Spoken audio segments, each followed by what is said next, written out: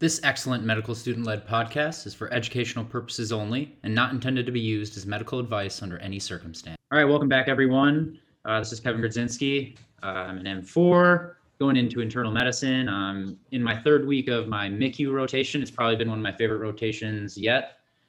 I don't know if it's because it's fourth year and I get to leave pretty much whenever I want, or the amount of learning is pretty incredible. We are doing something a little bit different today. We're not in person, we're all virtual. Dr. Abrams is here with us. Hello, everybody. It's great to be here. I've been telling these guys I've been spending the last 2 weeks or 3 weeks now doing an ethics fellowship, and it's 7 to 8 hours of Zoom a day. And I've been on Zoom now since 9 o'clock this morning, so I have a little bit of Zoom fatigue. And then we have two guests with us today. I'll let them introduce themselves. Hi, everyone. My name is Maggie Bernowski. I'm also a fellow fourth year. I'm going into emergency medicine. I'm from the Chicagoland area. Last month, I did my first month of emergency medicine over at Cook County. I had such a fantastic experience over there. And this month, I'm doing my away rotation at Resurrection Hospital. And it's also been really different seeing a community-based medicine, but really cool and challenging. And I really enjoyed the past 3 weeks so far of that. And hi, I'm Mira Marcheretto. I am also a fourth year medical student, also going into emergency medicine, who is also from the Chicago area. I spent the last month doing an away rotation at Nellis Air Force Base in Las Vegas because I am going into the Air Force. And that was really great because we got to split up between county and the Air Force Hospital, which is more of a community-based setting. And now I'm home at Rush doing more of an academic center emergency department rotation. So it's been really cool seeing everything. And it's great being a fourth year. And then just one thing, I've been excited to do this case for a couple of reasons, but something cool is, I don't think you guys know, but Megan and I actually did a master's program together before medical school, I don't know, 5 or 6 years ago now. Kevin and I go way back. It's cool to kind of, knowing where we came before this to see where we are now. I'm excited to see how both Megan and Mira are going to do. I think you guys will enjoy to hear them think out loud. And with that, we will get started. What kind of master's program was it? It was a Master's of Science in Medical Physiology over at Loyola, so just down the street from here. Wonderful. All right, Aliquot 1, girls. We have a 55-year-old male who presented to the emergency room with 1 month history of progressive fatigue. All right, so I guess just talking out loud in terms of how I'd approach this, especially as a future emergency medicine physician. 1 month fatigue, I'm thinking chronic rather than, more acute onset of symptoms. And I'd probably start off just by, running through just kind of buckets of where I'd place a lot of my different possible differentials. So just kind of going by like organ systems of things I'd be looking for. I think when I think of fatigue, hematology, that whole category first comes to mind.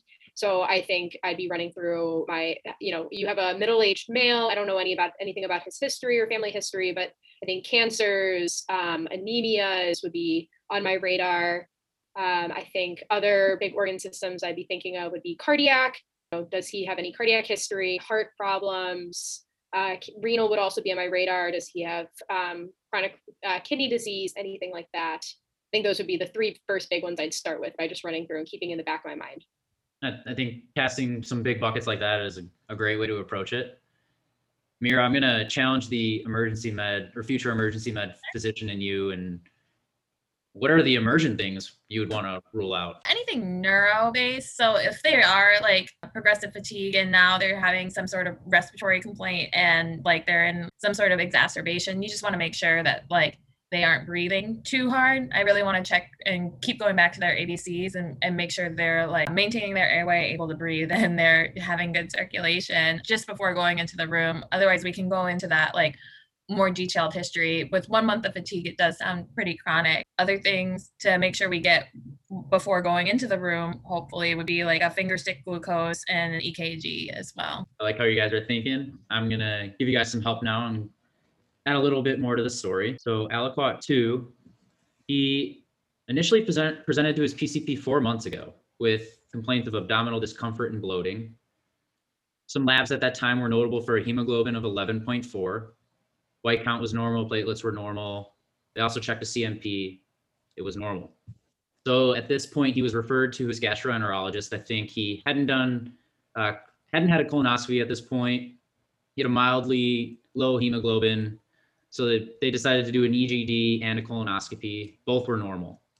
And as I've learned, GI doctors love to start people on PPIs. And I think we can stop there. Yeah, I'm still definitely worried that he might be occultly bleeding into somewhere, but it's weird that they wouldn't have seen it on the first colonoscopy. I'm wondering what happened between like 4 months ago and in the past month, if like his fatigue went away for 2 months or how that kind of worked out with him. Has this been going on for actually 4 months or 1 month? Just grabbing that time frame down. And then I really want to nail down like his bowel movements, how they're looking, if he is having blood in his stool or any sort of melena. Yeah, I think everything Mira said are really great questions and directions to go in. If his timeline is like initially 4 months ago of abdominal discomfort and bloating, but maybe now really just 1 month of fatigue, I'm definitely curious to see what his hemoglobin is today. If there is some occult bleeding that's been going on for maybe even, let's say, this whole time, but now it's 1 month of fatigue, my thought would be that, maybe the bleeding has picked up. Maybe he's more anemic now. Maybe his hemoglobin might be even a little lower at this time. That's actually causing him to feel fatigue. Whereas before, living at 11.4, he was fine and maybe just having that bloating and discomfort, but not actually feeling too tired. So I'd be curious what the hemoglobin is today. Going on the lines of what Mira talked about of melena and occult bleeding, not that doing a rectal exam and a guaiac test is very, specific or like really leads you in any one direction. But I think definitely we'll be doing a rectal exam today, I would imagine, and checking for some of those signs too. Love how you guys are thinking. Love how you're already, putting this into some kind of time course. So we see it's 4 months ago, it was 11. You're already wondering, okay, what's his hemoglobin now though? Like, yeah, it was 11 then, but he's feeling fatigued now. So what is it? I love how you're thinking about that. When I was in the emergency room, some kind of bleed was often a complaint we often saw. So I'm wondering what you guys are kind of looking for to help differentiate between like an upper bleed versus a lower bleed. What kind of things help tease out one or the other without, endoscopy scanning? Yeah, so it's really good to get a thorough history on this. If we're more concerned about an upper GI bleed, you're going to see like dark tarry stools. They're going to complain more of melena, and they should be pretty smelly too. If they're getting more of a lower GI bleed, typically you'll have more bright red blood. And then you want to really parse out with your patient whether that bright red blood is like mixed in with the stool or if it's just when they wipe, because you can kind of differentiate between a hemorrhoid and more internal bleeding in your GI tract. And then you want to get a good alcohol history too, because that will clue you in if there might be some varices going on somewhere. So I think Aliquot 3 will help you guys a little bit. So his past history was significant for type 2 diabetes, which was controlled with oral medications. He did have a long history of alcohol use, but he did share that he significantly cut back in the past 6 months and then stopped completely 2 months ago. And that was really in the setting of all these symptoms kind of occurring. He was trying to do something to kind of address what was going on. He is a former smoker. He was a pack per day for 15 years, did quit 10 years ago. No recreational drug use. And then these were his medications. He was taking a SGLT2 inhibitor, ferrous sulfate, and then a PPI. One thing I want to add right off the bat, so because he's on ferrous sulfate, you do want to make sure that it is melena and not like because of the iron, and that will do false positive stuff on the heme. So it's good to know that he's on ferrous sulfate. And you also want to know if he's taking Pepto-Bismol, because that can cause some black stools too. Great catch, Mira. So then reading this, just as Mira was talking about, we know we have an alcohol history here. So, varices is still on the radar. Like that can cause bleeding, that can cause this decreased hemoglobin. And then over time that can, our hemoglobin could even be a lot lower to the point that he now has symptomatic fatigue from his anemia. Something else, like when we were, just brainstorming different category, different organ systems earlier, I was thinking later, another big category that I don't think should be overlooked, and maybe less so with abdominal distension, depression, really just anything psych related still could be another cause of fatigue, and alcohol use also could be another risk factor. So keeping that also in the back of my mind too. Oh, that's awesome. I really like that. And then I also just want to make sure, like he's saying he's out 2 months ago. I mostly believe him, but I'm going to keep a close eye on him. And if he starts like sweating on me and looking like he's going into withdrawal, I'm going to start like a withdrawal protocol and like probably add on some benzos. Something that's kind of always stuck with me is trust but verify. Yeah. So I'll follow that up. How would you guys like characterize his alcohol use? Would you get into it further or just kind of leave it at that? I would definitely want to just know how much he was drinking when he was drinking at his maximum and like how much that was. And then also, what do you mean by cut back? And completely stopped or just stopped with the hard liquor, or like are you still drinking beer and wine, that kind of thing, because stopped means different things for different people. And then also maybe related, maybe not related to his current symptoms, but again, Mira mentioned keeping benzos ready to go. I'd want to know more, just so we need to know, is he at risk of withdrawing? So I'd also want to know specific questions of, has he had a history of alcohol withdrawal before? Has he ever had seizures, hallucinations, DTs, anything like that? Just so I know how soon do I need to get Ativan on board. I think one of the important points that Megan just brought up was really gets to the issue of, when people say fatigue, what does it mean? And what sort of buckets can you put it into? And because in some ways it is different than weakness, right? Because some people say I'm weak. And then once you say I'm weak, you're saying, are you globally weak, or are you locally weak? And fatigue is a little different. And in my mind, fatigue is more systemic. And then you're just asking the question, okay, what system? We've honed in on a certain system, but you were right to draw back and say, hold on, there are a lot of other systems here when you started that could lead us in a certain direction. It's such a non-specific symptom. Yeah, definitely. I think that, there's a lot more organ systems too we haven't touched on, but it could be a component of so many different. Let's move on to LVOT 4. Now we have the physical exam, and I'm going to spare the listeners reading this exam, and I'll summarize it really briefly. It's a completely normal exam. Vitals are normal, and then head to toe, no significant findings. I'll let you girls just look it over. If you want to comment on anything, like there are always pertinent negatives. So if there's things you were thinking about and you're not seeing them, feel free to comment on that. But otherwise, this was a normal exam. I just have to comment, I don't see the rectal exam. His sclera are clear, which is good to hear. And he's breathing fine. We're not hearing any crackles. So, and I don't think I saw anything about lymphedema so I'm not super worried about heart failure or something like that going on. Another category or like organ system we hadn't talked about, you're a little bit with endocrine, but thyroid is, I think, a organ in and of itself that our entire class frequently gripes that we just do not understand. And I hope to one day. But, thyroid, hypothyroid is a cause of fatigue. And so reading right here, no thyromegaly. Not that necessarily rules in or out anything. That was something else that I was like, I really don't know how to work up a thyroid. That's great pickup. I like that. And so true. And his neuro exam is normal. Not that asterisks is always there.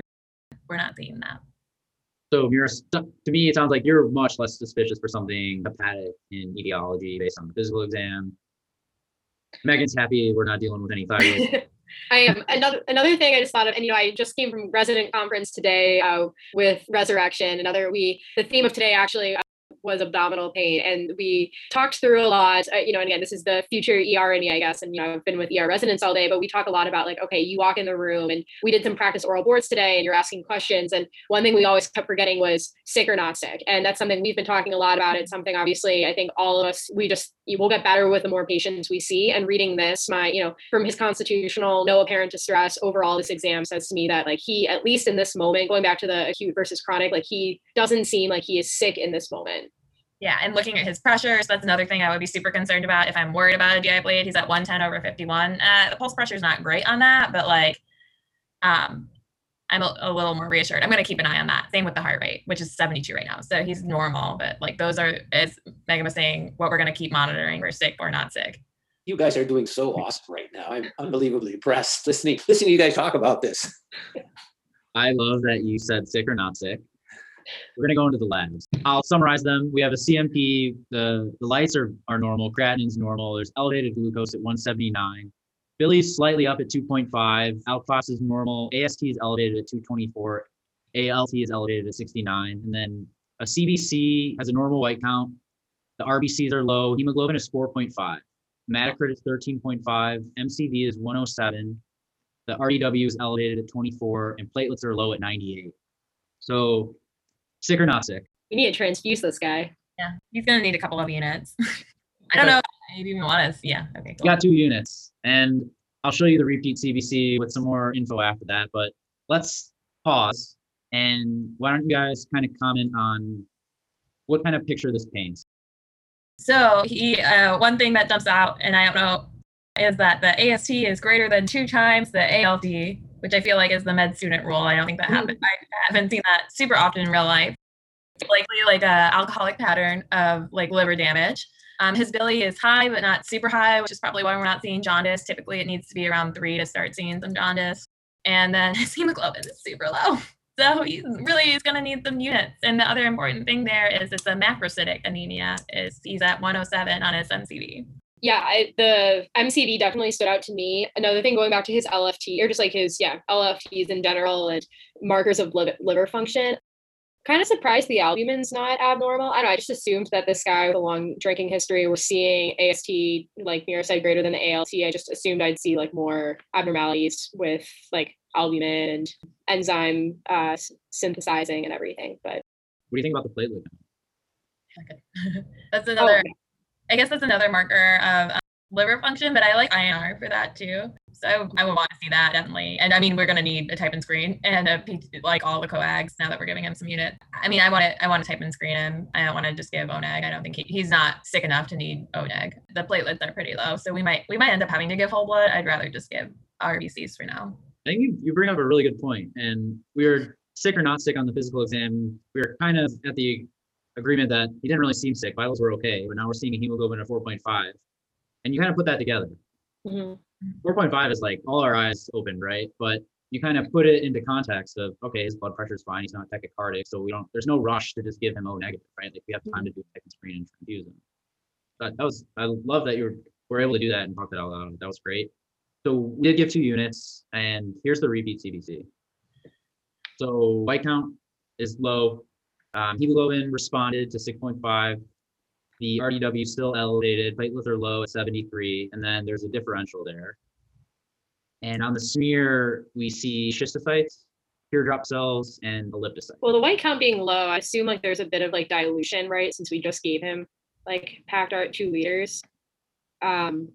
The schistocytes is interesting. I mean, but I guess it goes, we know we have a macrocytic. So I'm thinking of like your MAHAs there. When before seeing this, I was thinking along the lines of the history of alcohol use. When I think of a macrocytic anemia, I think of B12 with him. But the schistocytes is interesting. The schistocytes is weird to me too. Something going on in his heart. I don't think there's something wrong with his valves, but this just I'm sorry, keep going here. Oh no, that's it. That's all I was. Please go off. We kind of talked about this today at conference, I guess. So with the context, I'm already blanking. Does he have diarrhea?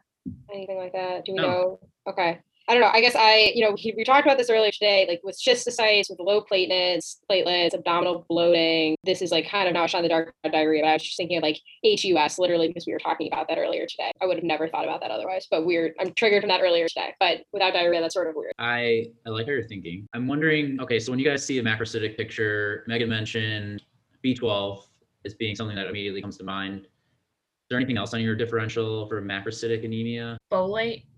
And I can't remember all the other ones. I'm too far away from step 1 and step 2. But I mean, also another thought is like, I'm going to want to give this guy thiamine too. Yeah. Just as a general rule. With like anemia of chronic disease. That's what it is. The anemia of chronic disease, I think it's like initially micro, but then it becomes normo. I was trying to think about that because we know, his hemoglobin's super low. He's clearly losing blood from somewhere. And so if this was a pure, iron deficiency, like loss of blood from somewhere, you'd expect it to be the MCV, you'd expect it to be less than 80. But here we are greater than 100, slightly greater than 100 in the history of alcohol. Now with evidence that like blood cells are getting sliced somewhere in the vasculature at some point. His kidney function looks pretty good, which is interesting. He doesn't seem to have evidence. He doesn't have a history of IV drug use. His heart function appears pretty solid. And, trying to think of like, is there a stenotic valve that blood vessels are getting sheared on? Like, probably not. Doesn't sound like that. So it's just interesting thinking like, where are these blood vessels or where are these red blood cells getting laced somewhere? I think you guys are right on with this. And your thought about anemia in general, either being you're losing blood somewhere or else you're not making it appropriately, or else some combination of those two. I take it, Kevin, the point you were trying to make is alcohol itself is an independent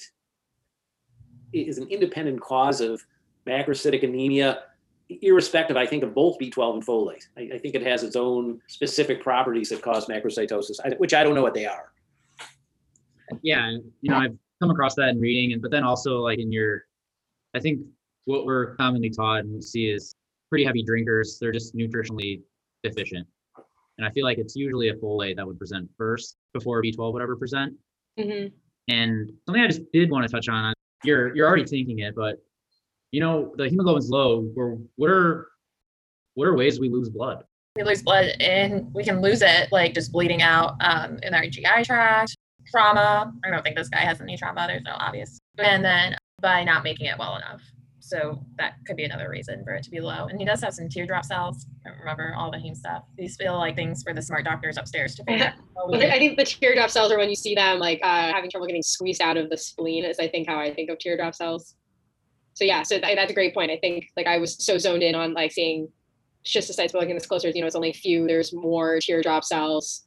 I feel like going back to, step 1, step 2 studying schistocytes was like, helmet cells, so easy to understand, it's getting laced somewhere, but the teardrop cells shouldn't be overlooked.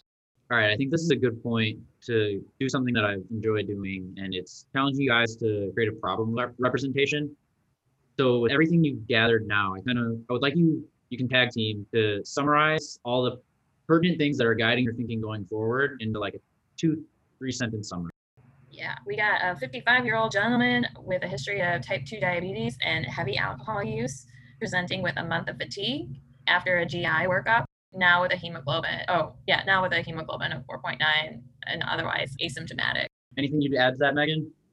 Yeah, also in the context of 4 months ago, abdominal distension and discomfort, but really no other symptoms at this time. Outside of what Mira already said, we were definitely really focused on the low hemoglobin. Others, like his physical exam was really largely unremarkable. Vital signs, he's hemodynamically stable. He appears well, and labs are otherwise, besides the low hemoglobin, significant for elevated AST compared to ALT, slightly elevated bilirubin, and thrombocytopenia. I love it. I feel like from that, I have an idea where you girls are going, and I think it's a good point to move on to aliquot 6. So we're going to do a little more advanced data at this point. Did some iron studies.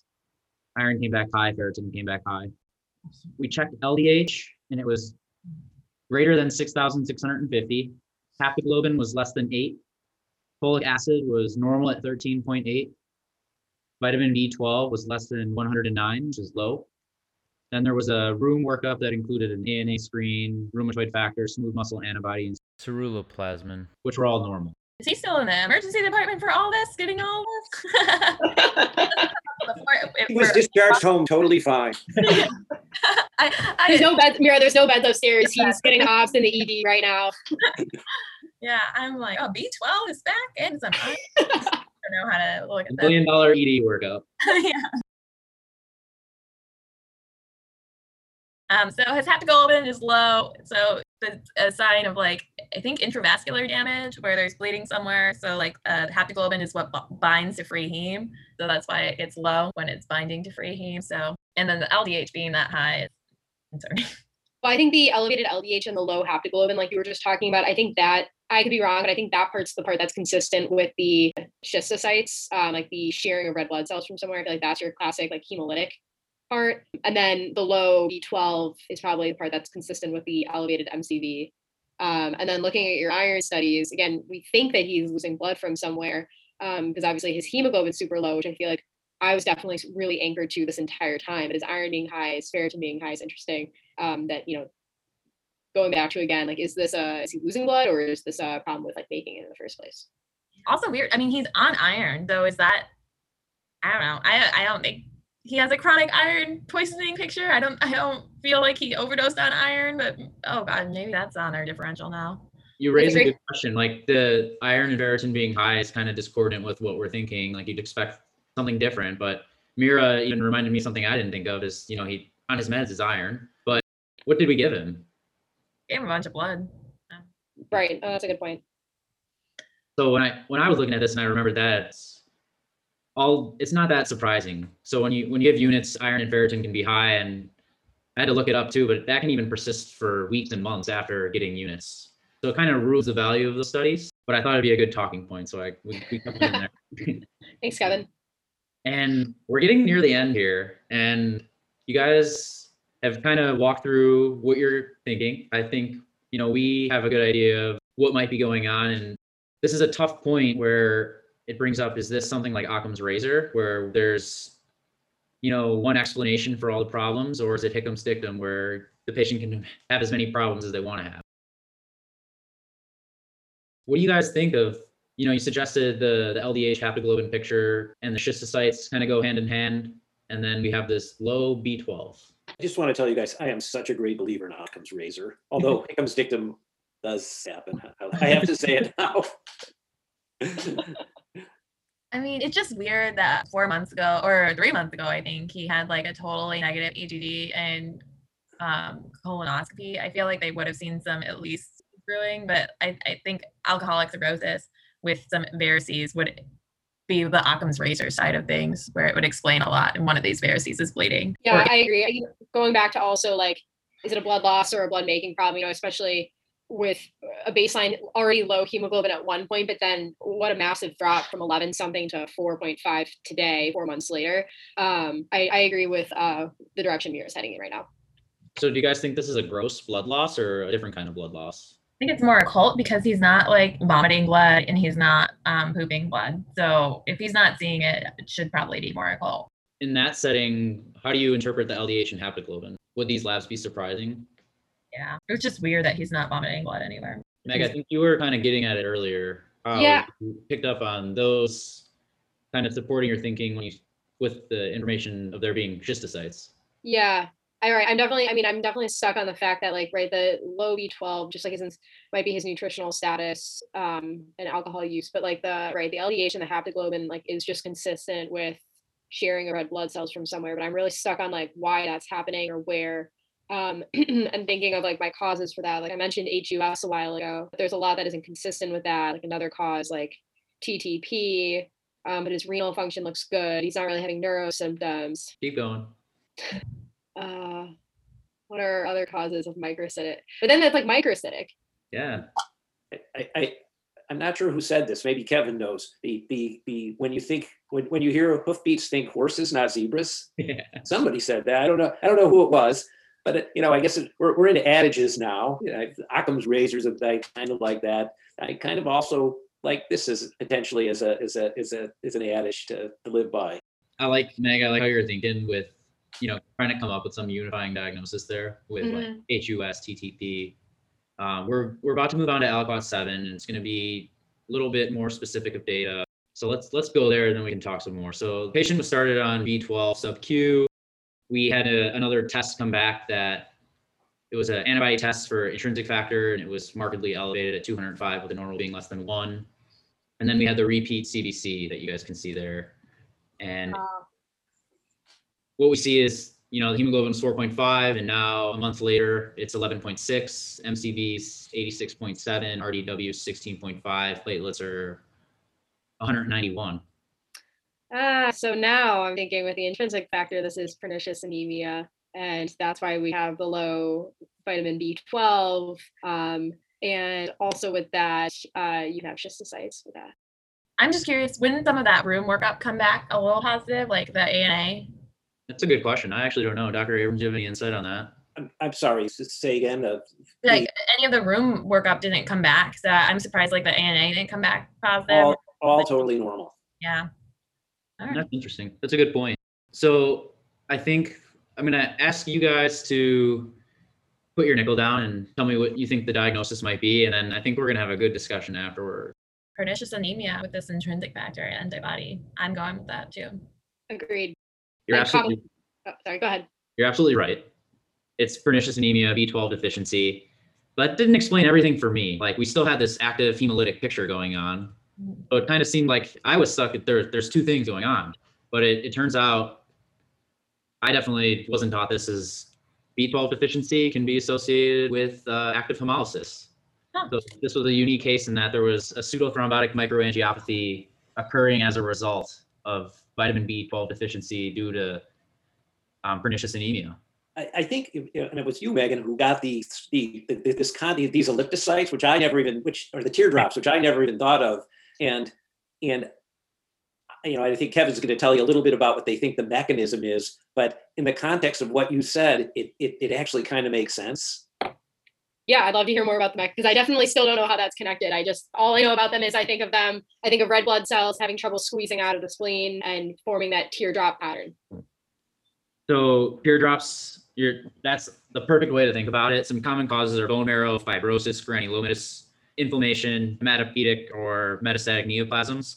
It's often seen with splenic abnormalities, can be seen with vitamin B12 deficiency. And then there was elliptocytes, and that really, there's either hereditary causes or iron deficiency anemia, thalassemia, megaloblastic anemia, and also it's non-specific is the point of elliptocytes. I decided to ignore those because I had no idea what those were. This is the way it was described to me, and so first of all, it is a dyserythropoiesis, so B12 deficiency is that, and so these progenitor stores, they're huge. I mean, that the MCV is really big, and when they squeeze out of the bone marrow, they get lysed. Yeah. And so it's thought that that's where the lysis takes place. As they exit the bone marrow, they get squished. Okay. That makes sense. Hemolysis is associated with pernicious anemia in 1.5% of cases. So this guy was the lucky 1.5%. And it's really twofold process with a mention of a third thing that might be going on too. And like Dr. Abrams said, it can be intramedullary. So the cells are so big that when they're leaving the bone marrow, trying to get out, they lyse. Or it can be extramedullary, where because the blood RBC membranes deformed, you get them shearing against capillaries, and this causes that pseudothrombotic microangiopathy. And I think that those two together help explain why we're also seeing the low platelets in this person, right? So it's like mimicking TPP or HUS. That's why I was really impressed that you picked up on that. And another thing that we have to think about when we're thinking of this diagnosis, I learned, is autoimmune hemolytic anemia. And we were talking, there actually wasn't a Coombs test done. Oh, yeah. So a positive Coombs test would support that diagnosis. Mm-hmm. But we also had the useful information of time where this person was treated with B12 and got better. So if autoimmune hemolytic anemia was concurrent with this picture, that wouldn't have happened. Mm-hmm. So it's actually, you don't need the Coombs test in this case. We had a real interesting case of vitamin B12 deficiency with associated hemolytic anemia. So I think it's a good point to go over some teaching points for pernicious anemia, which is the result of vitamin B12 deficiency in the setting of chronic autoimmune gastritis. And there can be antibody formation against either intrinsic factor or the gastric parietal cells.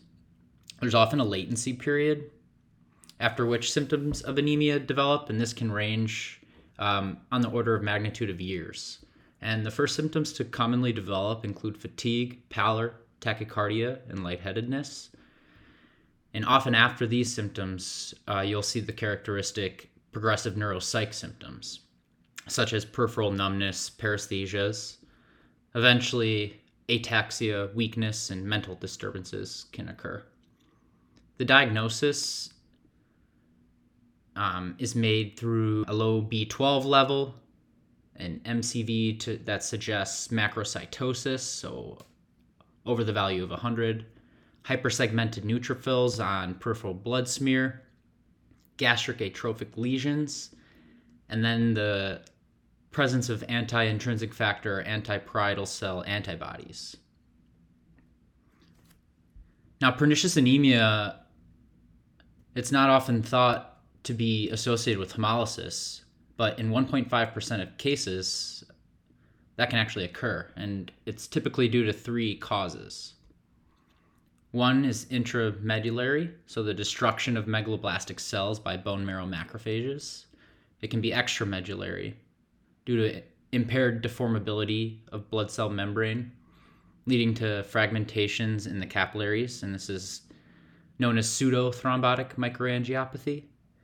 And then the third is autoimmune hemolytic anemia. And this is often discovered in the setting of a positive Coombs antibody test.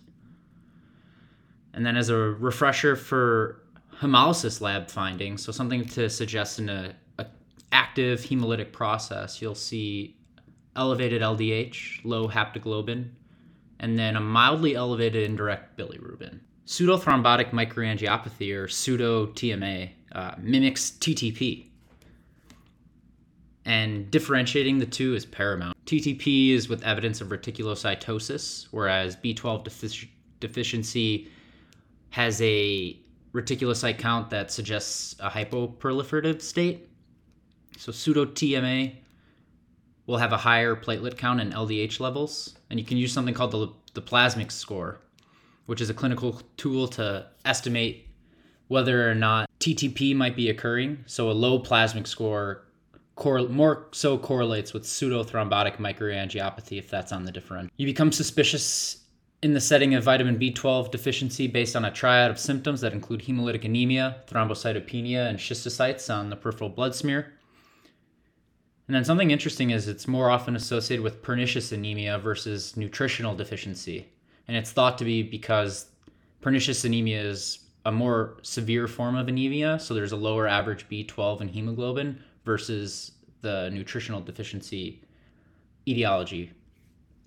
The pathogenesis is thought to be due to a buildup of homocysteine, which causes endothelial dysfunction, activates the coagulation cascade, resulting in platelet aggregation. So it does suggest a true thrombotic microangiopathic mechanism, and it's not so pseudo after all. Something we unfortunately didn't have for our case was this is the most standard way of differentiating between autoimmune hemolytic anemia versus pseudothrombotic microangiopathy. And you'd become suspicious for concurrent autoimmune hemolytic anemia in the setting of vitamin B12 deficiency with a positive Coombs antibody test. But in our case, the patient's hemoglobin improved with adequate vitamin B12 administration, which suggests that a concurrent autoimmune hemolytic anemia was unlikely, because we would have expected that this required glucocorticoids. So this is a direct tail on what I'm doing now, which is this ethics thing. And so I read the story that I just love. So there's this guy, his name was William Bosworth Castle, who actually died in the 90s. He died peacefully at the age of 92. And so his sort of eminence in medicine was made early in his career when he discovered gastric intrinsic factor. So he's the one who discovered it. And if you look at the history of how people researched anemia and thought about anemia, so now we're in the late 1910s, early 1920s, and people had done these experiments where they tried feeding people different food with the hope that they'd fix their anemia. Okay, and they had some idea of what pernicious anemia was. They hadn't really figured out iron deficiency anemia. But anyhow, so in the early 20s, I think George Whipple, so who Whipple's disease is named after, he figured out that if you gave people large amounts of liver, that you could cure their anemia. And when I say large amounts, you had to eat like over a half a pound of raw liver a day in order to treat your anemia. And so it was the accepted treatment. And eventually people figured out that it was actually the iron in the anemia in the liver that was doing this. And there was, because we know about B12 now, there was, clearly B12 in there, and there's ways around intrinsic factor. But anyhow, so what Castle did, I thought, was both clever and unethical. And so what Castle worked at what I guess is now Boston University Hospital, and he lived next to the kitchen there. And so he had the insight that there was something beyond just eating the food that did it. And so what he did, he figured out that, so every morning he woke up and he ate like a half a pound of meat. Actually, he ate beef at that time. And an hour later, he stuck his finger down his throat and vomited it up. And then he purified it. Okay, we won't even get into how he purified it. But the bottom line is he took this combination of, he took this purified whatever, and he had two groups of patients. One, he just gave the same amount of meat he did. In the other group, he gave the combination of his gastric juice and in the regurgitated meat. And he found that the people who got the combination got better. And so he postulated that there was some sort of intrinsic factor that was in the gastric juice that cured that was responsible for curing the anemia. And shortly thereafter, they found the extrinsic factor, which was vitamin. They figured out it was a B vitamin. So that's vitamin B12. And so he's the one who figured out that there was this intrinsic factor. And again, as I said, now doing this ethics fellowship, and I'm not sure that infusing, whatever purified, vomitus from him into these people that were in the hospital for their B12 was ethical, but it's pretty cool. It is a cool and pretty gross story. It That's seems. so interesting. Thanks everyone for listening. It's been so fun to put these episodes together. We're really excited to share what we have in store. Until next time, keep it A no times 3.